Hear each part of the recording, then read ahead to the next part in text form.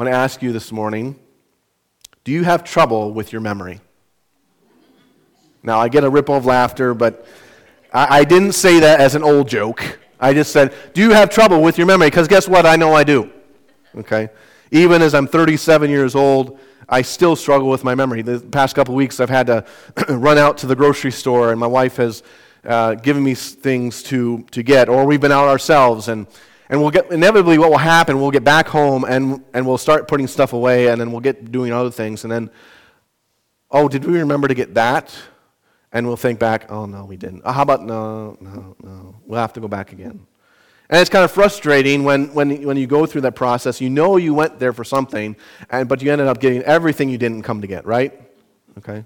And that's why a list is so great. You know, my wife texts me a list at times and says, get this and this and this and this brand and this type of material. And so that helps me not forget, because if I don't have the list, I forget at least one thing. And if we were to be honest with ourselves this morning, we all struggle with that. We all struggle with our memory and remembering different things, whether it be where we put our car keys, or some of us just remember nothing anymore. We just struggle with our memory, and that's fine. That's okay. But it happens. It's part of life, and we struggle with it from time to time. But here in Ephesians chapter 2, verses 11 through 18, Paul lays out a memory challenge for us this morning. And the challenge for us this morning is that you and I must not forget what Christ did for us. You and I must not forget what Christ did for us. And Paul lays out two fundamental truths that we need to remember to help us not forget. But before I get into those truths, I want us to look at this distinction that Paul makes in these verses. And he mentions Gentiles and by implication, Jews. We really, in our culture today, we really don't have a full understanding of what that meant back then. But basically, Jews are those who are the natives of Israel. They are the Israelites, if you will. Even today, Jews are referred to in that respect as being part of the Jewish nation. And so they're separate in their own entity. And Scripture, in the Old Testament especially, pointed out there was a difference between Jews and Gentiles. Gentiles were the rest of the world. They are those who are outside of the nation of Israel. And in the Old Testament, that carried great significance. Because to be a Jew meant to be part of God's family, to be part of God's people. To be a Gentile meant to be outside of God's people. And so for us today in our culture, in our world, that distinction is not as great as it once was. Jews today don't refer to us publicly as Gentiles. They're referred to as Americans or a citizen of another nation. But in the Old Testament times, in the time of Paul, Jews and Gentiles was a great distinction, especially from the Jewish perspective. If you were a Jew, you had an in with God. If you were a Gentile, as the Jews called you, you were outside of the family of God. So I want us to keep that distinction in mind to help us understand that a little bit, this distinction between Jews and Gentiles, because God is going to be fundamental to our discussion. And Paul gives us these two things, two truths he wants us to remember that will help us to remember what Christ did for us in this discussion of Jews and Gentiles. The first thing that he wants us to remember is to remember your former situation. Remember your former situation, verses 11 and 12. Therefore remember that you, once Gentiles in the flesh, who are called uncircumcision by what is called the circumcision made in the flesh by hands. Paul gives us a command here. But before he gets to the command, he says, therefore. And the word therefore shows that this is all part of the salvation story. It links back to what we've discussed in Ephesians 2 and 1. This great salvation that we have, that being taken from death to life and being redeemed and having forgiveness of sins, all by the riches of his grace. Paul wants us to know this is part of that discussion. I think it's a good reminder for us today because it is really easy for us as believers to get lost in the benefits of our salvation and forget how we got here. what condition we were in. We talk about salvation a lot. We sing about it. We praise God for it. We pray for people to be saved, and we rejoice in those benefits. But I fear there's sometimes we forget what happened before salvation. And not to be a drag. I don't think that's Paul's reasoning, but he wants us to think about, okay, remember what happened in salvation, but don't forget the desperate state we got saved from. That is always a key factor in Scripture. Yes, we need to praise God for our salvation, rejoice in our salvation, but never forget what it costs. Never forget where we came from. As we talked about in Ephesians chapter 2, verses 1 through 4, that we were dead in our sins. We had no spiritual life. So as you're encouraging people with your salvation testimony, include in there who you once were. That's what Paul encourages, that we can encourage ourselves with that. So this discussion is part of the salvation story. Your past in sin and stain, as we sing about, is part of your salvation story. Don't leave that out. Because it also is an imperative to remember. The word remember here is a command. It's intentional. The word here is intentional and mandatory. We are to remember. This is not something we are to forget. I will go back to the grocery list illustration. You have a grocery list so you can remember. There's intentionality behind it. And if you're a guy like me, you need something like that to keep you in line when you're going for the grocery store. And I see some guys going, mm-hmm. Because we forget. We're guys. Ladies, I'm sorry. This is one of our tendencies.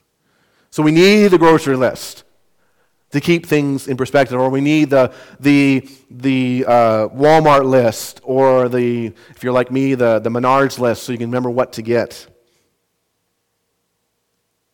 And Paul also shows the intentionality because he's commanding here them never to forget who they were before Christ. Their condition was unenviable. It was desperate. And because of those facts, because that was who they were, but now it's not who they are, that very idea should instill thankfulness and awe for what God has done.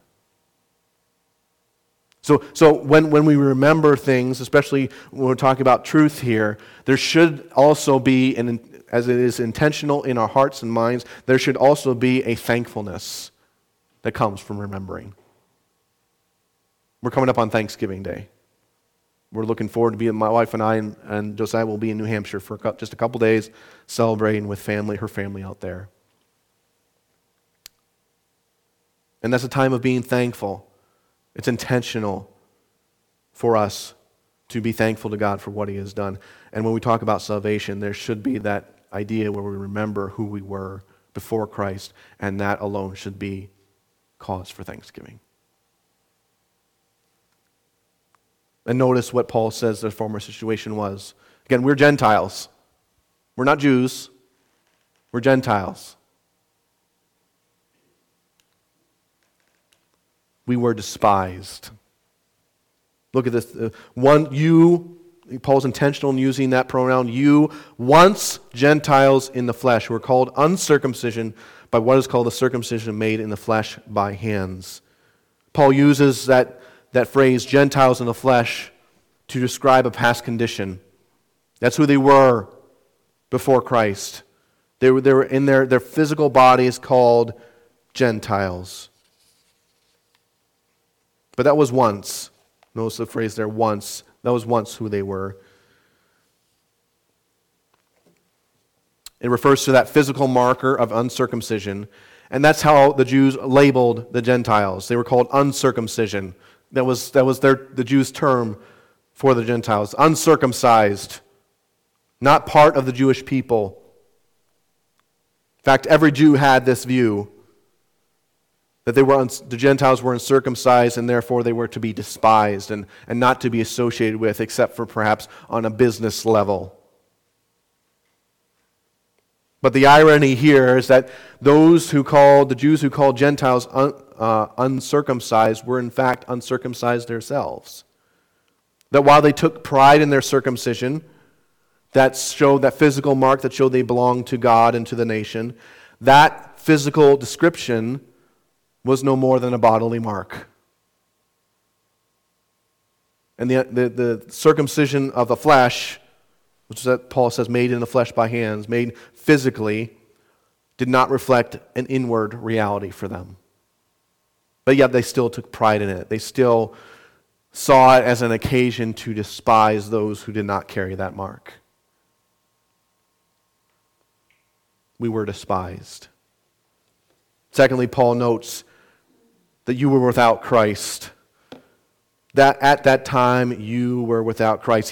He makes that plain, that at that time points to that previous condition, which gives hope. That was formerly, that was in the past. But yet at that time, Paul highlights that is who we once were. And taking that phrase together, at that time you were, shows that the action is on a previous condition or state. And what were we without? We were without Christ.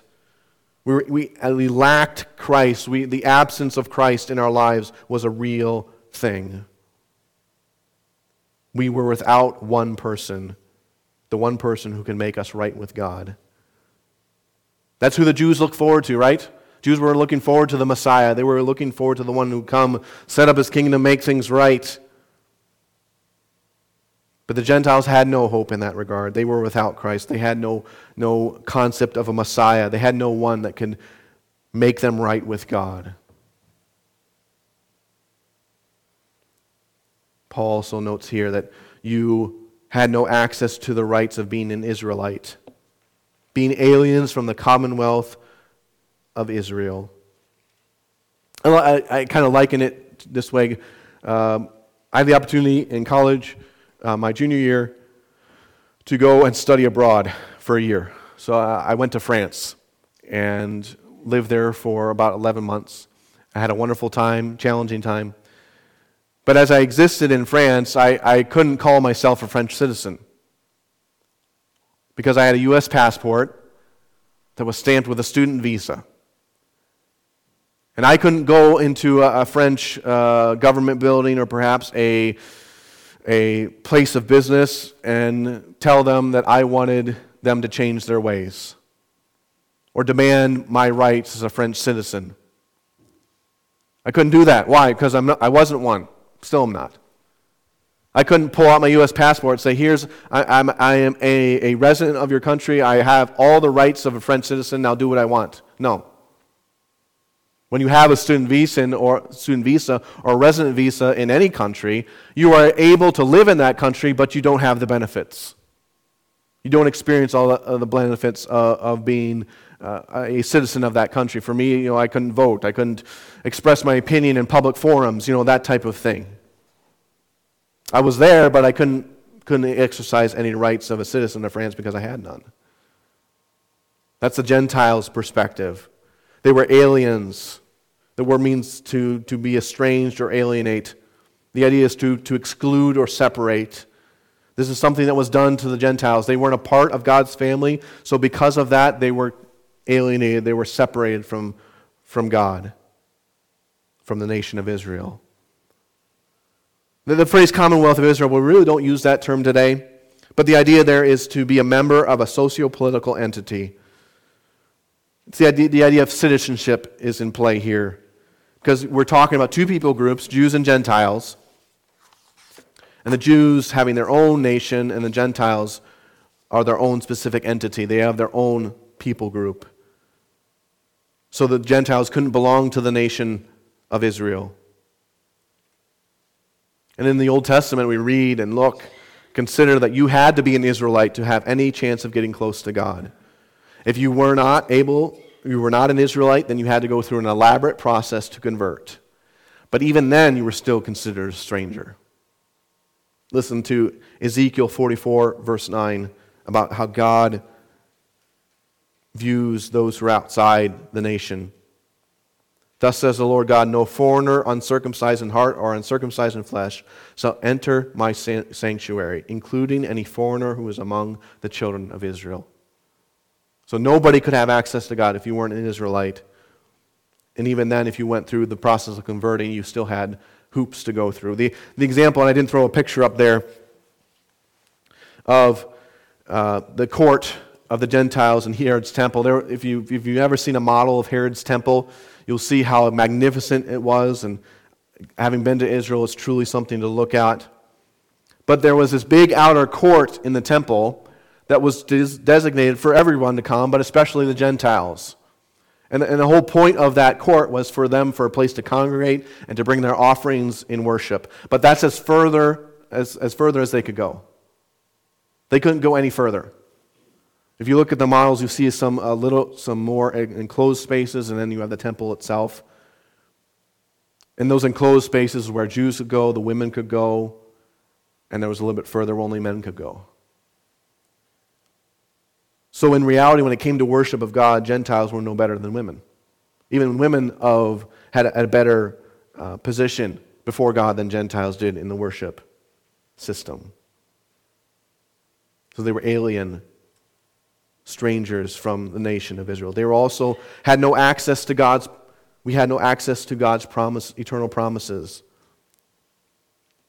Where he says they're strangers from the covenants of promise. Again, stranger or foreigner conveys the idea of a person who's able to enter a country but has extraordinary little or no rights.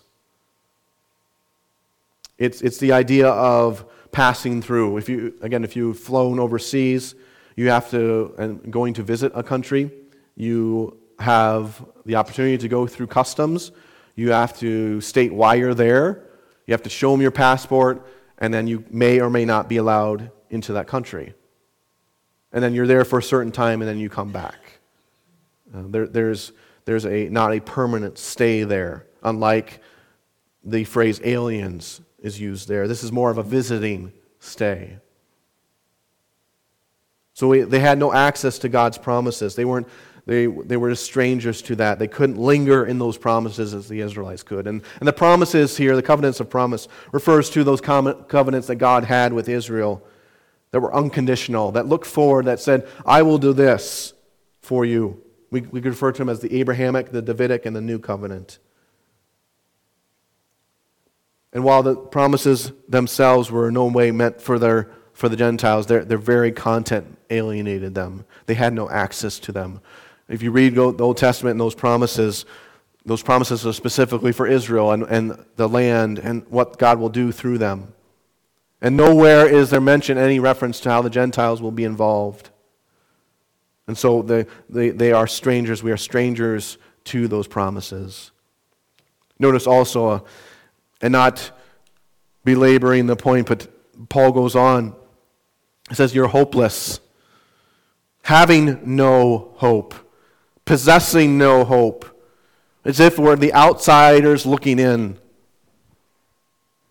You could picture a big house as we think about Thanksgiving coming up, and think of yourself as coming up on a house that has all the trimmings for Thanksgiving. Perhaps there's decorations outside, and you look in the window and there's food there. There's pie that we'll have on Tuesday night. Okay, there's all the bountiful blessings of Thanksgiving, and you see people going into that house who are ready to partake, and you want to go into that house to be a part of that, but the door is shut in your face, and then you're just left outside looking in. That's how the Jews and Gentiles, that's how Gentiles are viewed as they are outsiders looking in. They can see the promises, they can see what God is doing through the nation, but they have no access to them. They don't have hope.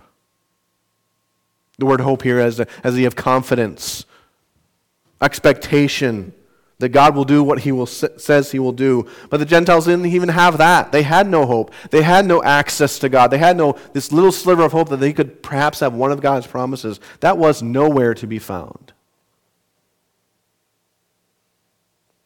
We were hopeless. We also did not have the one true God. Without God in the world. Literally, the translation here of the phrase is no God. No God. And this is incredible for even for the Ephesians to think about, because they came from a culture that had many gods. The goddess Diana, as we talked about in the introduction several weeks ago, was prominent in that worship. So there were all sorts of pagan deities related to her. And so in their mind, yes, we have gods. We have access to a divine being. But Paul says you didn't have God. You had no God at all. It calls to mind in Acts when Paul's in Athens, Greece, and he sees all the altars that are available to worship different gods, and then he finds the one that says to the unknown God. What does he tell him? He tells him, you who worship him ignorantly, now I proclaim him to you. He is the only God. All that they worshipped, the pagan deities, were now gods in and of themselves. I mean, that's a harsh reality. Even if you're an unbeliever listening to this, perhaps as it's read in the church in Ephesus, you're thinking to yourself, well, I've got God. I mean, I have one at home. Paul says, well, no, you don't have God. In 1 Corinthians 12:2, Paul states it this way, you know that you were Gentiles, carried away to these dumb idols, however you were led. They were engaged in pointless deity worship because they didn't have God. They were not even close to him, let alone being in a personal relationship with him. They were just so far away from God. It leads me to ask this question as we think about our former condition. Because we are Gentiles, we're included in this. Even though Paul is, by context, is directly talking to the Ephesians, we are included in this category. As we evangelize, testify of Christ to unbelievers, are you showing them who they really are without Christ? Are you showing them how hopeless they are, how they are without God? They have no promises apart from God. As we witness for him, are we showing them how hopeless they really are without Christ? Now, I'm not saying that you immediately go out and grab the first person you come to and say, let me tell you how hopeless you are. That's not what I'm saying at all. But as we testify of Christ, as I've talked with you, and this is something where I struggle, but as we testify of Christ, we evangelize the lost, we tell them what Jesus has done, do we include how hopeless they are? Do we tell them, hey, without Jesus, you have no hope. You're far from God. You don't even have God. Do we include that in our testimony of Christ? We have to include them. Paul says, remember your former condition. Remember who you once were. Remember what condition you once were in, the state you were in. And when we point that out to unbelievers, not in a critical fashion, not in a down-looking fashion, let me tell you how hopeless you are. No, showing them from the Scriptures their condition without Christ. When we show that to him, we show them how Christ meets that need. So are you doing that in your personal life? So you interact with people at your job. You have opportunity, perhaps at the drive-in at the bank, or perhaps in the grocery store, as you're looking to share Christ. Are you sharing from an attitude of they are lost, they're without Christ, therefore I need to show them the solution? Or are you showing them as well, they just need to be saved, so let me tell them how to do that? We, in our evangelization, we need to show people who they are without Christ. So Paul writes about how our former situation was hopeless, but thankfully, the story doesn't end there. Second thing we are to remember this morning is that remember your current situation. Reading in verse 13 for us, but now in Christ Jesus, you who once were far off have been brought near by the blood of Christ. Don't you love that word, but? We've seen it before, going back to verse 4. But God, we have a discussion of being dead, no spiritual life, walking in sins, being part of Satan's family. But then you get in verse 4, but God. But now in Christ Jesus, your current situation is because of Christ.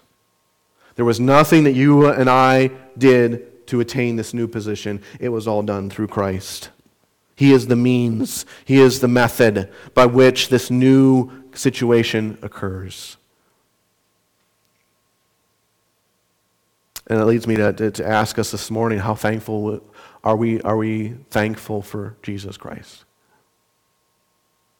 Are we thankful for what he did and not only making us alive in him, but are we thankful that now through Christ we've been brought near to God?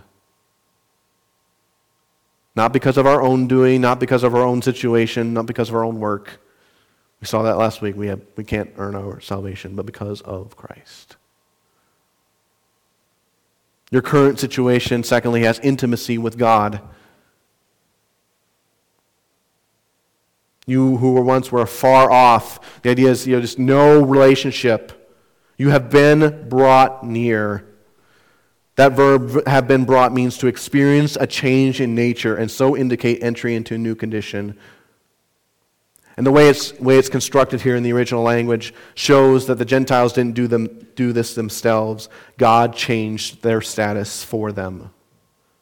This is all because of Christ. Christ took them from being totally out of the picture to being in the picture, to being a part of the picture. And notice how he did it. By the blood of Christ. This word blood shows, as there's one commentator writes, he says, the cost of bringing the Gentiles near was dear. It cost God his Son so that outsiders could be part of his family. We now have intimacy with God. We now have the ability to have a relationship with God. And praise God, it was because of Christ. Notice thirdly from this passage of Scripture that your current situation brings peace with God. For he himself is our peace, who has made both one, has broken down the middle wall of separation. This peace is tied to Christ. Notice there, for he himself is our peace, or he is our peace. The very fact that Christ is alive today means that we have peace with the Father, having been attained. If Christ had not raised from the dead, we are of all men most hopeless, right? As Paul writes. But because Christ is alive today, sitting on the throne, we have peace with God. Don't ever doubt that in your life. As you struggle with different things in your life, the very fact that Jesus is alive means you have peace.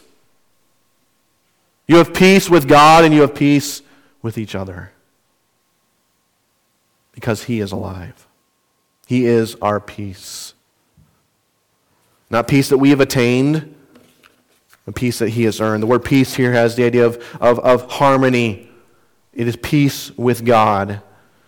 Jesus writes about this in John 14:27. Peace I leave with you. My peace I give to you. Not as the world gives, do I give to you. Let not your heart be troubled, neither let it be afraid, because of the peace. The Old Testament word is the shalom of God. Everybody's looking for peace today, aren't they? We see it in our world today. But the peace of God, the shalom of God, is the only true peace that we need. And it is our peace. It shows this peace is personal to every believer. This harmony is just personal to every believer. It's not something that could be possible. We might have peace with God. No, but it is a reality. We do have peace with God. Which leads me to say this morning, are you thankful you have peace with God? That you and him are no longer against each other. You are no longer his enemy, his foe. You are no longer rebelling against him. No, because of Christ, we have peace. Fourthly, your current situation demands some demolition. Who has made both one, having broken down the middle wall of separation, having abolished in his flesh the enmity that is the law of commandments contained in ordinances, so as to create in himself one new man from the two, thus making peace. who has made both one. Here's the past tense. What Christ did on the cross was bring two peoples into one new race. And notice both, not just one group of people. It's both people, Jews and Gentiles. No longer are they distinct, but are now unified. And how did Christ accomplish this? What did Christ do in order to bring these two peoples together to make one new race? He destroyed the hostility that existed between Jews and Gentiles, having abolished in his flesh the enmity. The word having abolished means to break down, to do away with. It can be translated destroy, bring to an end, or abolish. This work was accomplished on a cross. That Christ in his working on the cross, and when we talk about Christ's work on the cross, we're so much describing not just salvation and the ability to be forgiven through Christ. There's so much more there. So I encourage you as you think about the work of Christ on the cross, it's so much more than just being saved and being forgiven. It's just got so much more than that. It involves restoration, reconciliation, and all these things. And here Paul is talking about how God, through the work on the cross, Christ's work on the cross, broke down the wall of separation, the middle wall of separation. The idea there is a wall that separates so that no outsiders can get in. And here the usage is metaphorical. It points to, with the mentioning of the law, of commandments and ordinances, coupled with that, it refers, and the Jewish attitude we talked about to the Gentiles being calling them uncircumcised. These are the two key factors that caused this wall of separation. The Jews had the law, Gentiles didn't. Jews were circumcised, Gentiles were not. And so this caused hatred between the two. The word enmity can be translated hostility or hatred. It's all used in the New Testament for a negative connotation. The cross of Christ enabled that wall of hostility to come down. Now, the way I'm using a New King James this morning, and the way the translators have viewed that word enmity, the middle wall of separation, the idea for the translators was to view that wall as being the law. Okay, because you see they're having abolished in his flesh the enmity that is the law of commandments, or that is the hatred, the law of commandments. The law wasn't bad. Okay, the law was good. We see that in other scriptures. So I think the translators here miss this a little bit. I think the middle wall of separation mentioned in verse 14 is not the law itself, but it is the hostility, the hatred that Jews and Gentiles had for one another. Christ comes and destroys that. And in doing so, in destroying that hostility, he abolishes the effect of the law for the Jew and the Gentile. He mentions this early in his ministry, Matthew 5:17. Do not think that I come to destroy the law or the prophets. I did not come to destroy, but to fulfill. And so what Christ did by abolishing the law was he rendered it inoperable or ineffective, so that the law, because of the death of Christ, is no longer valid in the believer's life. Although it was good, Romans 7:12, therefore the law is holy, and the commandment holy and just and good. Although the law was good, Christ fulfilled it so that it is no longer in effect. And therefore the hostility that existed between Jews and Gentiles, because the Jews had the law and the Gentiles didn't, the Jews were circumcised, the Gentiles were not, that hatred between the two groups was destroyed. Now, obviously, Jews and Gentiles still had that opportunity after Christ died on the cross, but Christ made it possible for that hostility to exist no more, because he destroyed it by fulfilling the law in his work on the cross. Notice also, as we move on here, your current situation reveals a new race of people, so as to create himself, in verse 15, so as to create in himself one new man from the two, thus making peace. So he takes two distinct people groups and makes them one. He creates a new people, a new race. Christ intended not to create two separate entities as a result of the work on the cross, but one new race which would no longer be defined by ethnic markers. Jews and Gentiles were described as having even uncircumcision or circumcision, but Christ makes it possible for that not to be in the conversation. Now there is one new people, one new race. And it's all done in Christ, so as to create in himself. Christ did this work of taking two people and making them one. Paul writes about this in Galatians 3:28. There is neither Jew nor Greek, there is neither slave nor free, there is neither male or female, for you are all in one Christ Jesus. And in doing so, God makes peace between the two peoples. Christ brought the peace of God. Now the shalom of God in the New Testament, that peace, that tranquility, that harmony, can exist between man and God. So this is unique, and just in this description this morning, God takes the hostility between the Jews and Gentiles, gives them peace between each other, and in doing so, he makes them at peace with himself. Don't you just love how God works? God takes one thing, and we see this in our lives, don't we? We see how God's working in this one area, but in the background, God's doing 15, 20 other things that we don't even know about, and all of a sudden they come together and it's like, wow! And for the Jews and Gentiles, God takes them, makes them at peace with each other through Christ, but also enables them to be at peace with him. Which is ironic because the Jews thought they had it already, right? And the Gentiles are outside looking in like, oh man, can we have some of that? God makes that possible. He makes it possible for both Jews and Gentiles to be at peace with each other and at peace with him. There's a lot of peace going on around here. And that's what God did through the Christ on the cross. We are a new race of people. Also notice that your current situation reconciles you to God.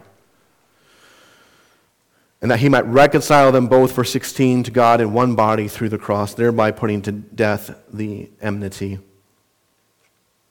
The word reconcile here means to come together. It's used 3 times in the New Testament.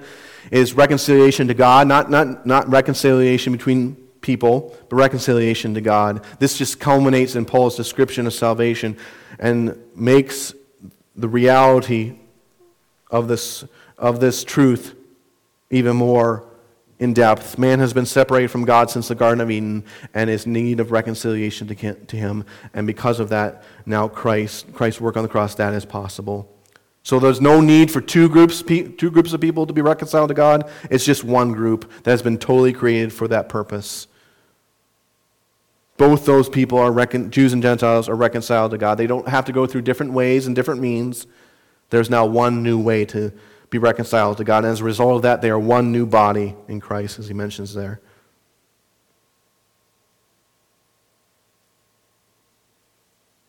Thereby putting to death the enmity. What Christ killed, that's the idea of the word to put to death, was the hostility between God and man. So we're not talking here about the hostility between the two groups again. We're talking about the hostility that exists between God and man. Therefore, God might reconcile them both to God in one body through the cross, thereby putting to death the enmity between God and man. Man was in hostility to God because of his sin and needed to be reconciled. God brought punishment for sin, and Christ satisfied that requirement. Therefore, man can be reconciled to God. And he has the opportunity to not be in hostility to him. Notice also, please, as we go forward, your current situation is because of the gospel of peace that was preached to both groups of people. And he came and preached peace to you who are far off, Gentiles, and to those who are near, Jews. Peter, in his sermon on Pentecost, Acts chapter 2, verse 39, says this, "For the promise is to you and to your children, to all who are far off, as many as the Lord our God will call." Now, there's some discussion on what this means, and he came preached peace to you who are far off and those who are near. I think it's best to see this as the work of Christ through the Spirit after his resurrection. That the message of the gospel is peace, and Christ, through the work of the Spirit through his church, preaches that message to both Jews and Gentiles. So I think it's the best way to see that phrase, because Christ is working through us, as we know from Scripture, and Christ, through us, through the church, through His Spirit, preaches that gospel of peace, even today. That gospel of peace is going out to both Jews and Gentiles so they can be reconciled to each other, but more importantly, reconciled to God. That's the gospel of peace. It's amazing to think that even you and I today, some thousands of years later, we are still engaged in that message of gospel of peace. Christ is working through us to bring peace between two distinct people groups, making them one and giving them peace with God. You and I have the opportunity to be a part of that. Making peace between man and God. And how we do that? We proclaim the gospel. That's the word preached. We are preaching the divine message of salvation to all those who need it. And then finally, what last thing do we need to remember about our current situation? We need to remember that our current situation gives us access to the Father. For through Him we both have access by one Spirit to the Father. I would just describe this term access. Actually, I'm jumping ahead a little bit of myself. But the phrase "for through Him" shows that Christ, again, it is about Christ, what Christ did for us. None of this has human effort behind it. We have access to God because of Christ. And this is the current reality. Not we will have access, not we could have access. No, we have access now. Right now, as you and I sit here this morning, we have access to God the Father. Amen? We don't have to go through, thankfully you don't have to, you don't have to go through me because I would fail miserably. You don't have to go through your spouse. You don't have to go through another spiritual entity. No, you have access to God now. And that never ends into eternity. We continually have access to God the Father through the Spirit. And before Christ, we didn't have that, but now we do. We don't need a high priest. We don't need a pastor to give us access to the Father. We have it now. We have access to the one true God. And the presence of the Spirit, the phrase "by one Spirit" ensures access, is where that access is found. I would describe the access in this way. It's the illustration of a trust fund. Perhaps you've heard of these that have been set up in times past, mostly for people have set up for their kids to pour money into so that when they come of age, they can have access to that money. But they have to come of age, right? There's normally a requirement that is set up with those trust funds.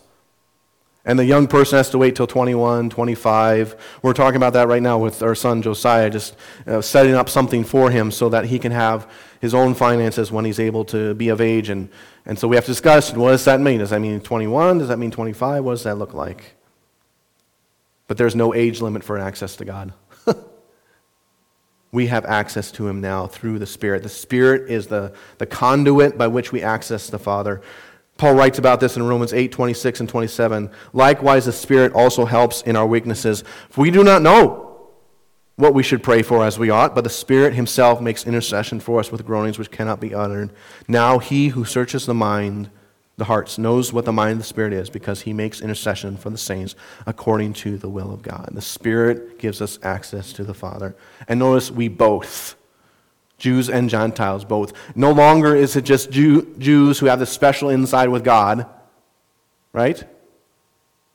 We both have it, because we are in one body together. Which leads me to say this: don't flaunt your access to God as something to be proud of. Don't make it like a secret group that you have secret access to. No, it is available to every believer, Jew or Gentile. And I'd like us to finally note about this point is that we have the whole Trinity involved. Notice, through Him, Christ, we have access by one Spirit to the Father. The whole triune Godhead is involved in this. They all have their different tasks, but everyone is involved. And the Trinity is clearly seen. So when we sing, as we'll sing here in the doxology, praise Father, Son, and Holy Ghost, we need to mean it, because all of them are involved in it. This current situation that gives us access to the Father. It leads me to a point of application this morning as we close. Are you at peace with everyone? Or just those you want to be at peace with? You know, God has given us peace God made peace between Jews and Gentiles, and by doing so, made peace between us and Him. And if we have given that great peace, the harmony, the shalom of God, are we seeking that with everyone we come in contact with? Or are we just saying, you know what, my neighbor, he's a cranky old dude. I don't want to be at peace with him. I'd rather leave him alone in his crankiness, and we just have our conflicts every now and again, and we'll be fine.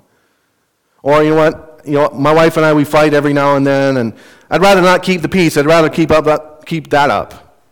Or my boss and I, we just don't get along, so we just gonna have to keep clashing heads, butting heads together. Are you looking, because of the peace that God has given you with Jews, people of a different race than you are, now being made one, and peace with God? Are you looking to be at peace with others? Are you always looking for a fight? God has given you peace with others and with Himself, so are you striving to keep the peace with those you come in contact with? Family or non-family? Are you being at peace? No matter who you are, Christ has made it possible to be part of a new race of people who belong to Him. Let's not forget what He did. How do we do that? We remember our former situation, hopeless, without Christ, without God. And we remember our current situation. We have access to the Father. We are reconciled to God and with each other. We have peace. There's no longer hostility between us. May we all be thankful to God for that. Obviously, don't forget what He did. But may we all take that message to both Jews and Gentiles and show them how they can have peace. Don't forget what Christ did for you.